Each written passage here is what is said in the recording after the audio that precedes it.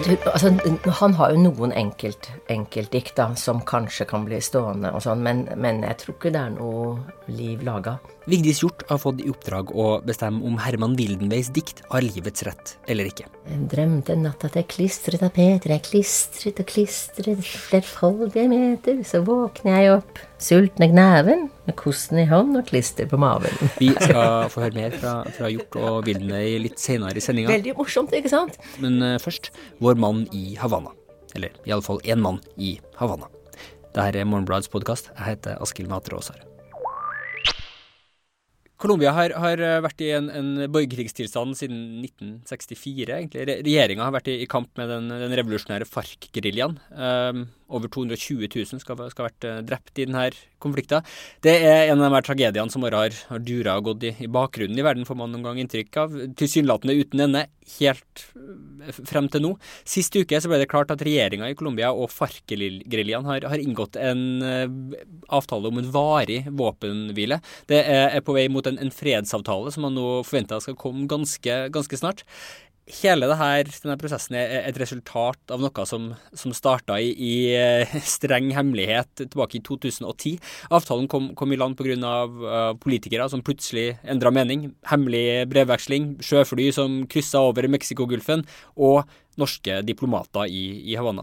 Dag Halvor Nylander ledet det norske teamet som sammen med Cuba har vært med på å tilrettelegge for de her samtalene. Vi har han med på telefon fra Cuba nå. Hei, Dag. Hei.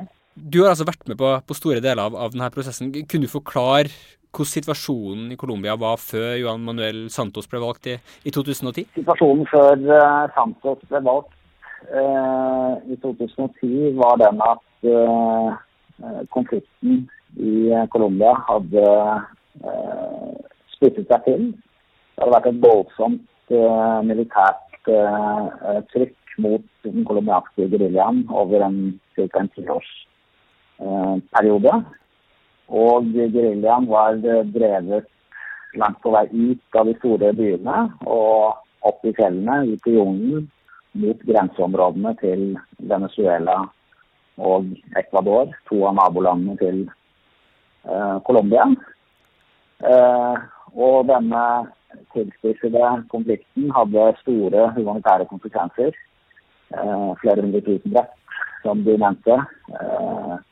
Millioner av internt fordrevne, utenom rettslige henrettelser, og så videre. Da Santos ble valgt til president i 2010, så besluttet han raskt at han ville prøve å finne en forhandlet løsning. Og det er jo ganske overraskende, fordi han var jo en av dem som var hardest mot FARC før han egentlig ble valgt til president, sånn som jeg forstår det. Han hadde vært forsvarsminister under den forrige regjeringen, og vært en av de tøffeste motstanderne FARC hadde møtt. Og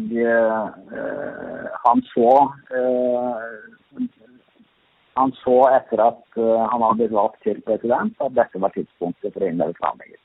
Alle forstår, også kolombianske politikere forstår at en konflikt og en krig må til slutt løses ved forhandlinger.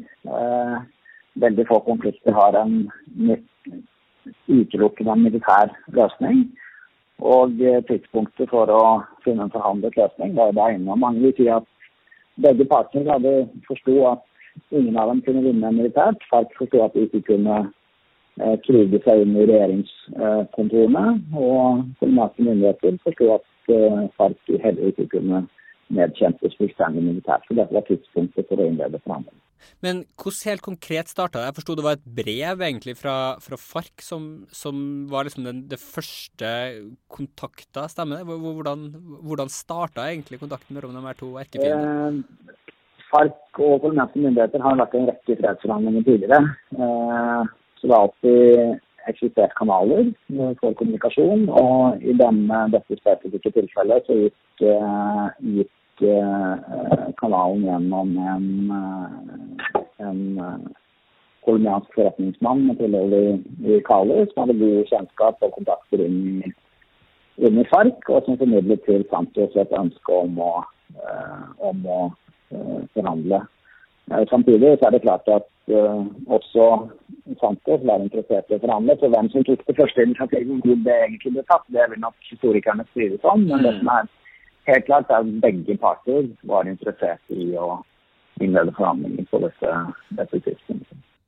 Men det var jo en lang periode hvor de her forhandlingene da var topphemmelige. Hvordan foregikk de da helt konkret? Ja, de foregikk ved at vi møttes, de to partene, FARC, kolonialistiske regjeringen, Cuba og Norge, møttes ulike steder i regionen for å forberede det som skulle bli den innledende hemmelige fasen. Så det var først en rekke sonderende møter i regionen, forskjellige steder, og så endte man da til slutt i Havana, tidlig i 2012, hvor vi satt sammen i dypest hemmelighet i 6 måneder og forhandlet det som skulle bli en rammeavtale og en agenda for de fredsforhandlingene som skulle komme, og så ble det lansert i Oslo i oktober 2012.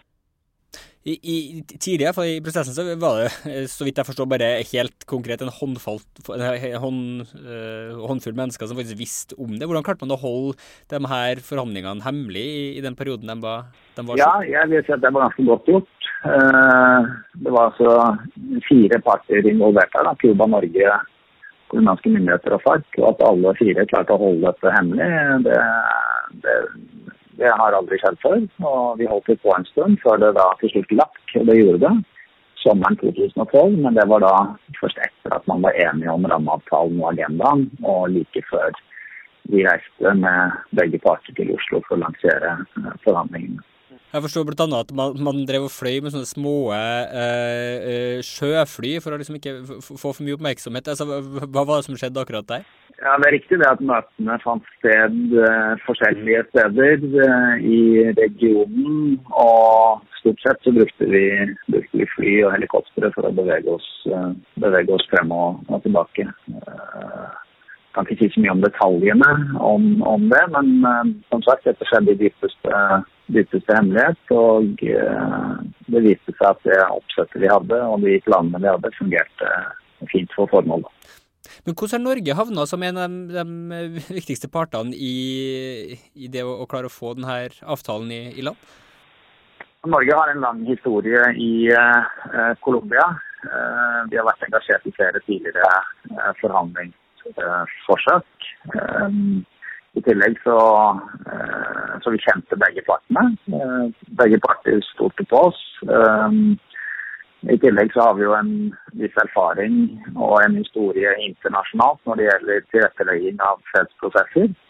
Så det var på mange måter naturlig at partene, når de skulle finne en tilrettelegger utenfor regionen, for det ønsket de, og se hen til Norge. De kjente oss og visste hva vi stod for og hva vi kunne bidra med.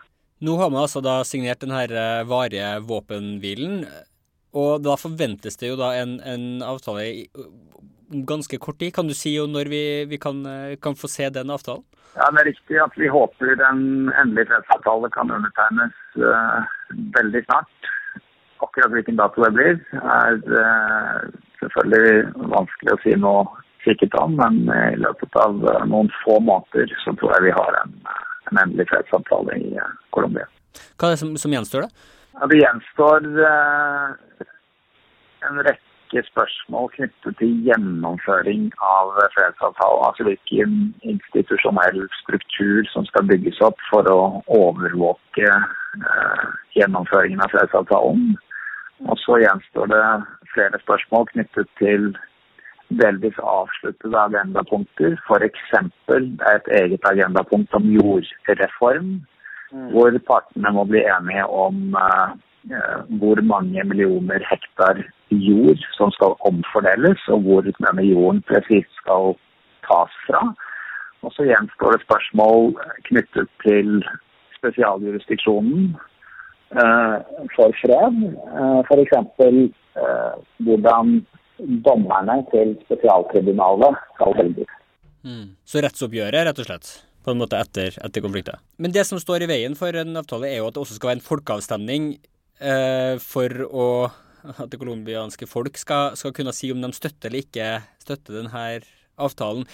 Kan vi havarere fortsatt? Kan man fortsatt se for seg at en avtale faktisk ikke kommer i land, selv om man har kommet så langt som man har gjort nå? President Santos var veldig tydelig klar på at fredsavtalen skulle legges frem for det kolombianske folk for avstemning. De skulle ha det siste ord, og det har han stått ved. Så nå ligger det an til at det blir gjennomført en folkeavstemning relativt raskt etter at en endelig fredsavtale undertegnet. Fredsprosesser, krig og konflikt alltid omstridt og svært polariserende i et hvert samfunn, men håpet jo at når det kolombianske folk får seg forelagt en fredsavtale som balansert, så vil flertallet gi sin støtte til den. Vi får håpe de gjør det, men har blitt overrasket av en del avstemninger i det siste. Vi får håpe det her ikke blir en av dem. Dag Halvor Nylander, du får ha tusen takk for praten, og så får du nyte resten av morgenen i Havana. Ok, takk skal du ha. Vil du vite mer om våpenhvilen i Colombia, så kan du lese Tove Gravdals tekster i forrige utgave av Morgenbladet, hvor du blant annet har snakket med Sergio Jaramillo, Colombias høykommissær for fred, og en av hovedarkitektene bak den nye avtalen. Nå, fra Cuba, tilbake til Vigdis Hjorts villa i Asker. Det er sommer, og hva passer da bedre enn en middag i hagen med familien og venner, et glass hvitvin eller 5, alt avsluttet med en full onkel som reiser seg og mer eller mindre flytende siterer et par verslinjer fra et tanketomt Wildenvey-dikt. Det i alle fall sånn som jeg liksom ser for meg, det med omgivelsene jeg ser for meg i Vilnius sin poesi. Men for å være helt ærlig så har jeg ikke noe forhold til han. Jeg kan ikke sitere en eneste verslinje fra han, kanskje med unntak av noen fra en sånn sangversjon og noen sånn dikt som laget av han CC Cowboy-vokalisten med den der utrolige teatralske stemmen. Og det jo kanskje på en måte passende for Wildenvey. Han har blitt en form for sånn her poetisk musak som nå så å si har stilnet. Det kanskje akkurat derfor Nasjonalbiblioteket har gitt Vigdis Hjort i arbeid å dissekere og eventuelt gjenopplive Herman Wildenvey. Det har resultert i en bok som du kan lese et utdrag av i denne utgaven av Morgenbladet. Vigdis, hva slags forhold har du til Wildenvey? Har du kunnet sitere han i lange baner? Nei. Jeg har litt det samme, sånn, altså den illusionen, altså de assosiasjonene. Vi ikke umiddelbart lik dine, liksom. Og det avspeiler jo at den generasjonen, de fulle onklene, de kunne han, ikke sant? De som i ferd med også å dø ut da. Men når jeg får sånn oppdrag, da jeg fikk dette oppdraget, så ringte jeg min veninde, som hadde nettopp en sånn far, som kunne alt mulig. Og så, hun sa umiddelbart når jeg ringte, sa bare Wildenvey, så sa hun, i sengen på et laken lå en kvinne, hun var naken, alt hun hadde på seg, det var meg, Herman Wildenvey. Og det var jo morsomt. Ja. Og så, umiddelbart etterpå, så dro hun et annet lite sånn dikt, som faktisk jeg kjente igjen. Og det som betegnende, men allikevel et av hans beste. Og det går sånn. I haven vandrer en prestemann, han tenker alvorlig på Gud. Da lister lett over gangens sand en søt liten sommerens brud. Og presten slår øynene opp og ser at piken såre skjønn. Barn, sier presten, se presten ber, og du forstyrrer hans bønn.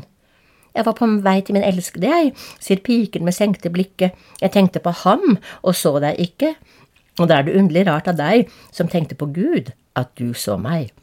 Og det jo liksom sånn ta dobbeltmoralistene på kornet, og det har jo et liksom poeng, og det rytme, og det sang, og det uhøytidelig og lettbent og sånn.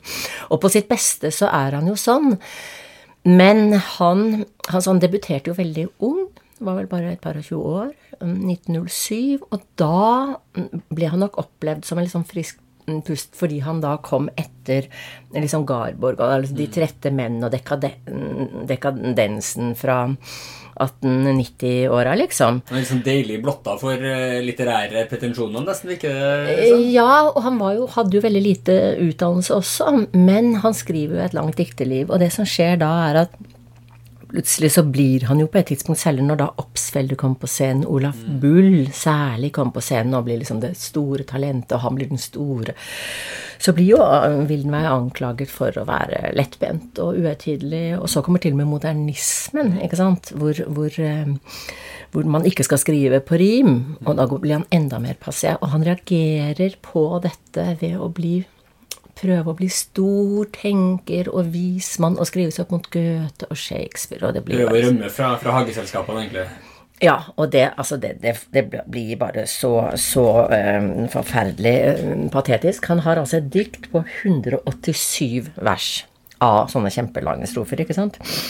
Nei, altså da begynner han jo å gjenfortelle bibelske historier, han begynner å gjenfortelle greske sagn, nettopp fordi han skal skrive seg opp mot Goethe og Shakespeare, som har det liksom store europeiske...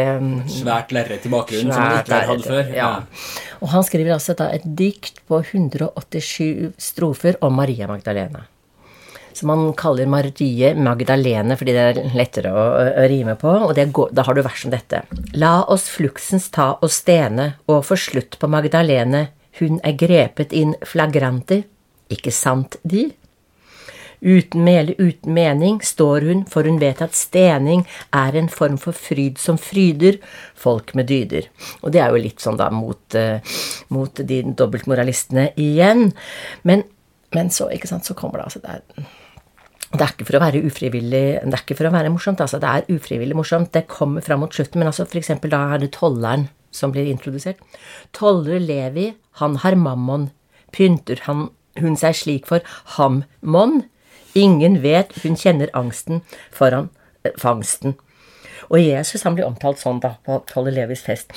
Er den unge tømmerlærling annet enn en grønngul særling, piper en forloren ape om å rape. Ikke sant? Også når du har da, men dette var jo tross alt en liten vri på bibelhistorien, men det er altså, han skriver også 24 strofer, eller hva det er, om å reise til Cordoba, liksom, ikke sant? Det som skjedde, vet du, på kunstscenen i Europa og med god grunn på en måte etter Første verdenskrig, det var jo at de fleste reagerte på den nedslaktningen, den brutale krigen, ved å tenke at det systemet som har fått denne krigen i stand, den må brytes helt ned. Alle former må oppløses, vi må skape noe helt nytt. Og dermed så oppstår det surrealismen, futurismen, alle nye ismenes tid i et forsøk på å gjøre noe nytt. Ikke sant? Picasso var i kjølvannet av dette, Hemingway var i kjølvannet av dette, Bertolt Brecht var i kjølvannet av dette. Men hjemme hos Wildenvey i Norge, som jo ikke var med på Første verdenskrig direkte, så holdt han fram med en sånn livsberuselse og livsbejaelse som jo ikke passer med den livsfølelsen de hadde på kontinentet, rett og slett. Sånn sett og dette kommer veldig tydelig fram i et dikt da, som heter Cordoba. Jeg kan ikke ta alle, men det går noen vers da. Landeveien fra Sevilla løper lik en rem som river bilen 90 kilometer med i timen ut mot målet. Målet er å se og gjenså Cordoba, den gamle staden, bygd av gaters, maurers, kristne sten og gull og ånd og hender. Kryslerbilen bygger rolig, landet bølger andalusisk, milevidt til alle kanter, innen horisontens sirkel. Innen horisontens sirkel ser vi fjerne fjell og høyder, Gualda, Vika, bedugger, grønnliggrå olivenlunde. Grønnliggrå olivenlunde ligner langs de røde slette, grønne fabeldyr som gresser og jordevis på røde veng. Og langs veien slyng og bukter både grønne bakkekammer, skinner hvite bondebyr, lys som sild, lillebad i solen. Og så kommer de fram til Cordoba, og så er det veldig vakkert Cordoba, og så tenker han på Don Quixote og Rosinante og Sancho Panza, og altså side opp og side, men de smiler og forsvinner, still som syner inn i parken, er det himlen fra humet, en mellom som ser dem ikke. Hvorfor drømmen om at dette tempel bygd av vi til Allahs herre skulle bli et merrisk mekka midt i kristenheten, ikke sant? Men det som er interessant da, det er en sånn søvndyssende greie hvor ordene bare glir i hverandre, for det er litt sånn solbeskinnet, så du merker ikke hva han sier omtrent. Og så bare leser det opp mot da en av de store modernistenes, Hans Federico Lorca, hans samtidige, som har et dikt som heter Rytterens sang, som går sånn. Cordoba, fjern og ensom, svart hest, stor måne, oliven i min veske. Selv om jeg kjenner veiene, når jeg aldri til Cordoba. Over sletten gjennom lesten, svart hest, rød måne, døden stirrer på meg fra tårnen i Cordoba. Akk, hvor veien er lang, akk, min tappere hest, akk, døden venter på meg, før når Cordoba, Cordoba, fjern og ensom. Og dette er jo et dikt som på en måte, altså døden venter på oss før vi kommer til målet, ikke sant? Altså det er det du vet, men du holder på hesten, ikke sant? Altså det er liksom et helt annet kaliber. Men nå det selvfølgelig urettferdig å lese Wildenvey opp mot en av verdens største poeter, men i denne sammenhengen, for å vise hvorfor han ikke overlevd, så det jo på en måte passende altså, at han har gått i glemmeboken, at han funket i sin tid. Ja. Men ja, fordi så langt i lesningen som du forteller om, så det jo egentlig en slags sånn takk for alt Wildenvey, men du har også en slags sånn vridning i ditt eget forhold til han. Det liksom et litterært grep for å ha en slags forløsning i boka, eller hadde du en ny inngang til Wildenvey som du fant underveis? Ja, altså jeg ble litt lei av meg selv. Altså, det så lett å ironisere over fortiden, og ironisere over fortidens kunst også, og det liksom bør meg litt imot. Men så dro jeg til København for å passe mitt barnebarn, som ligger og sover der inne for øvrig. Bare vent hun våkner, og kommer til å merke det. Nei, og skal jeg følge henne gjennom parken? Og da har jeg lest mye av Walter Benjamin, som snakker veldig den der med å bruke barndomsperspektivet på tilværelsen som et sånt forstørrelsesglass. Og det sånn han snakker om de der tingene, sånne, som hvis du for eksempel, altså sånn barn kan finne et gammel sigaresk og gjøre det til et skrin med fine ting, eller samle på bruskorken og var akkurat her på stranden med den andre datteren min. Og man se hva hun finner i vannet. Og sånn helt, for meg, helt gråstein, ikke sant? Se på den, og se på den. Og så, for det første, mer for min egen mentale tilstand, når jeg skulle hente henne og bruke, herregud, en hel uke med å passe disse barna, det pinse, det ikke noe barnehage, liksom, hvordan skal jeg få? Så tenkte jeg må prøve å være til stede i det her. Og gå disse 3 kilometerne fra parken hennes da. 2,5 år hun. Bruker du endelig med tid? En due, liksom. Hva du ser på nå da? En sky. Grønt. Jeg får bare være der. Så kjente jeg liksom hvordan noe forsvant, en rastløshet forsvant, en stressethet om alt jeg egentlig skulle gjort forsvant, og så var jeg der som sier, du får allikevel ikke gjort noe, du får bare bruke 3 timer hjem da, og så ta en is, eller plukke opp den steinen, eller bruskorken og sånn. Og så tenkte jeg at det var kanskje litt sånn Wildenveys holdning når han på sitt beste, at han tar tak i det liksom lille, unnselige, og på en måte fokuserer på det, litt sånn nesten naivt eller barnlig, og litt sånn underliggjørende da, gjør det litt sånn underlig, så han har jo dette fine dikt som heter Se et vidunderlig tre, liksom. Se ut her da. Se, vidunderlige trær. Men vi jo ikke der da, men så på en måte så det også noe med at å prøve å hjelpe seg selv som best man kan da. Og da det perspektivet til Wildenvey, ikke sant? Og så det liksom at alle skal liksom overleve alt. Altså nei, hvis man funker i sin tid, hva mer kan en dikter drømme om da? Meg selv, det noen som leser Vigdis Hjorth om 50 år? Nei, kanskje ikke om 5, ikke sant? Vi aner ikke, men hvis noen har lest noe, så man må bare si takk. Du sier at han kunne ha holdt seg egentlig bedre hvis han ikke hadde det så desperat har ønsket å bli de store tings dikter. Ja, for der feiler han, og der viser han, altså det ingenting som så dumt som dumme tanker presentert som storslåtte, geniale tanker, ikke sant?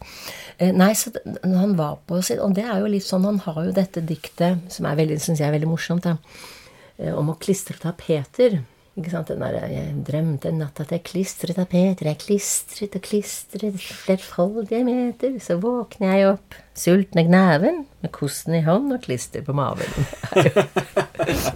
Det jo veldig morsomt, ikke sant? Men dette sier han at han liksom ikke, han vil ikke vedkjenne seg dette, ikke sant? Disse diktene da. Så det liksom, det og det jo en liten ting, ikke sant? Det en drøm, og det her samtidig så peker det jo mot noe som alle menn, og selvfølgelig også derfor alle kvinner kjenner til.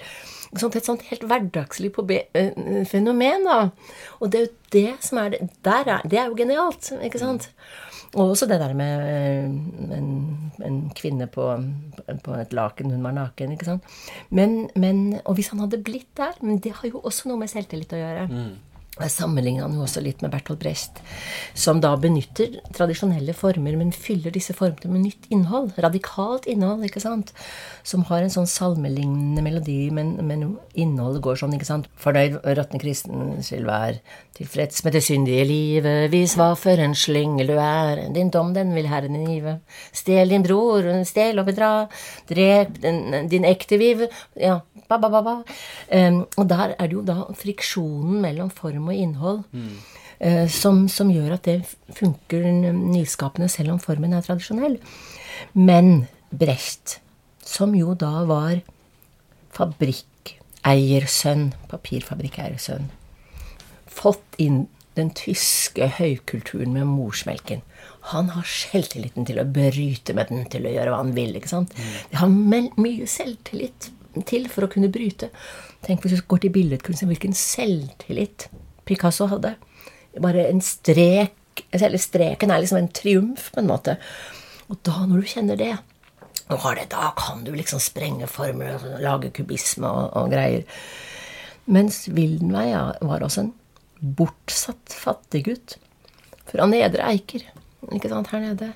Og moren hans satte jo han bort da, han klarte ikke å ha henne alene, til faren, som da hadde giftet seg med søsteren, som vokste opp altså med sin tante, og det han tror var sin far, og satt der nede på en bitteliten, han het egentlig Lauritsen, Herman Lauritsen fra Portåsen. Så var det en liten elv der som het Veia. Den satt han og snakket med da han var liten. Han hadde ikke særlig mange andre å snakke med. Han snakket med den bittelille elva da.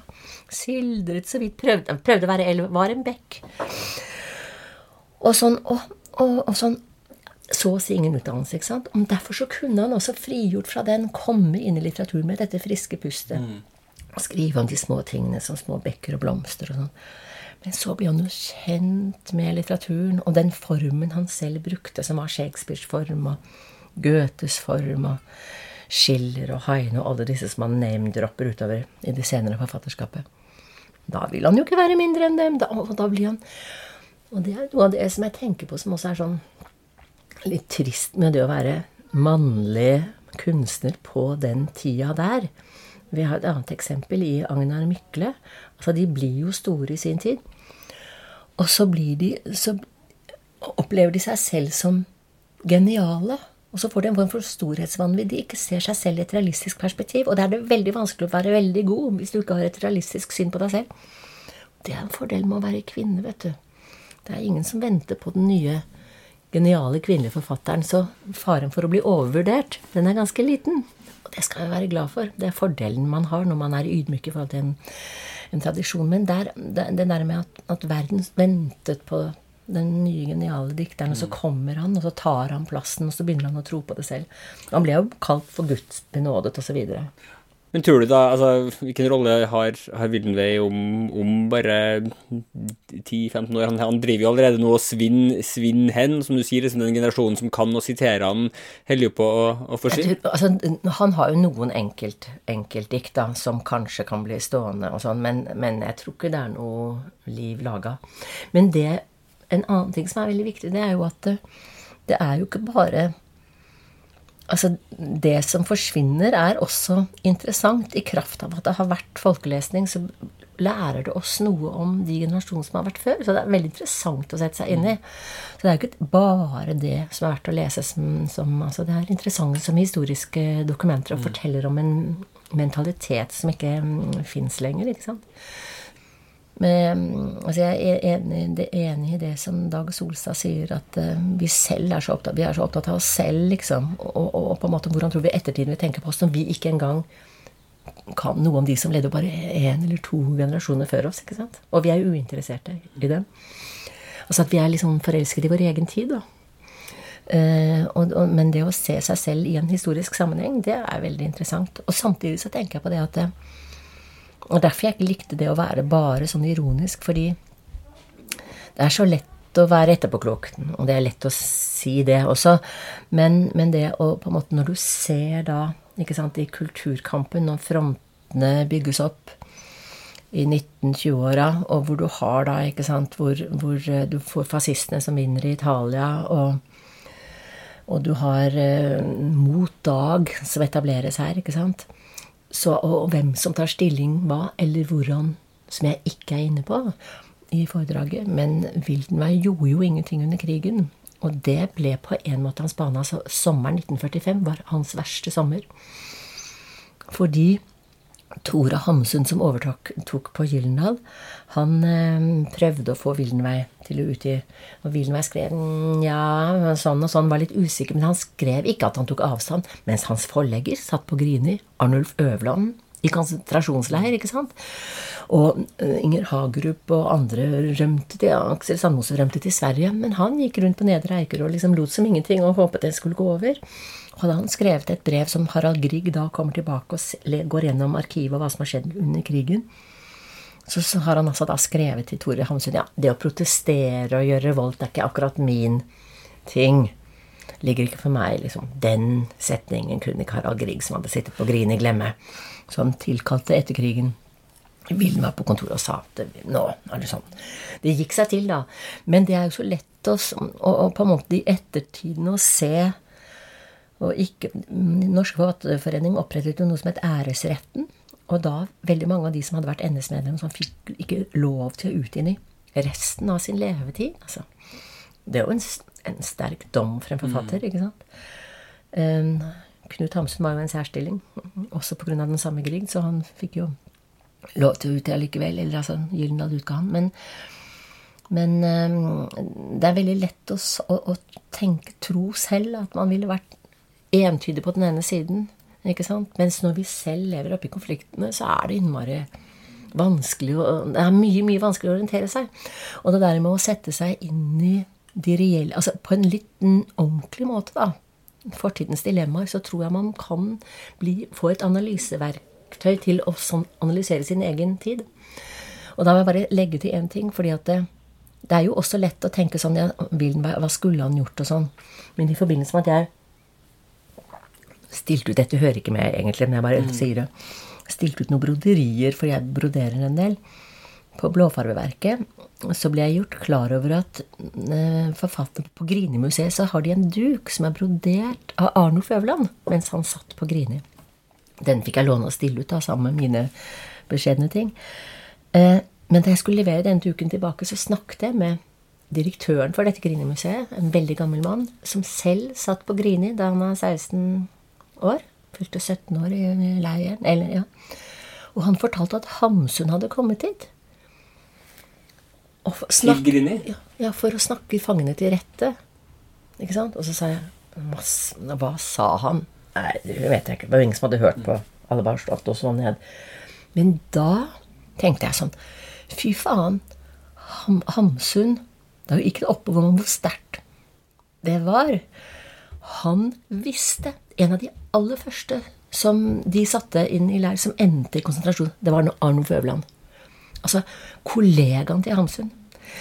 Forleggerne hans, de sitter i fangenskap. Ikke sant? Mange av hans kolleger. Og så går han der og snakker til han. Og da plutselig forstår jeg liksom at ja, Wildenvey var nok feig. Han var nok feig, fordi han visste at de andre, mine kolleger, mine forleggere, lærere, de sitter på Grini i virkeligheten, liksom. Ikke bare i historieboka. Jeg så den duken, ja. Han har brodert, ikke sant? Så, og det gjorde noe med det der med Hamsun også, at Hamsun ikke satt bare var en sånn vi glemmer det at tyskerne gikk inn. Hva hadde jeg gjort da, hvis noen tok en av mine viktigste kolleger og satt han i fengsel? Jeg håper jo, kan ikke ta noe for gitt, jeg håper at jeg hadde blitt litt forbannet på de som gjorde det. Vigdis Hjorth, vi tror det altså. Så får vi håpe at det ikke skjer med det første. Du får ha tusen takk for praten du. Takk. Liker du det du hører her på Morgenbladets podcast, så fortell gjerne vennene dine om oss. Musikken du hører er laget av Beglomeg og Ådne Meisfjord. Jeg heter Askild Matre Åsare. Vi høres.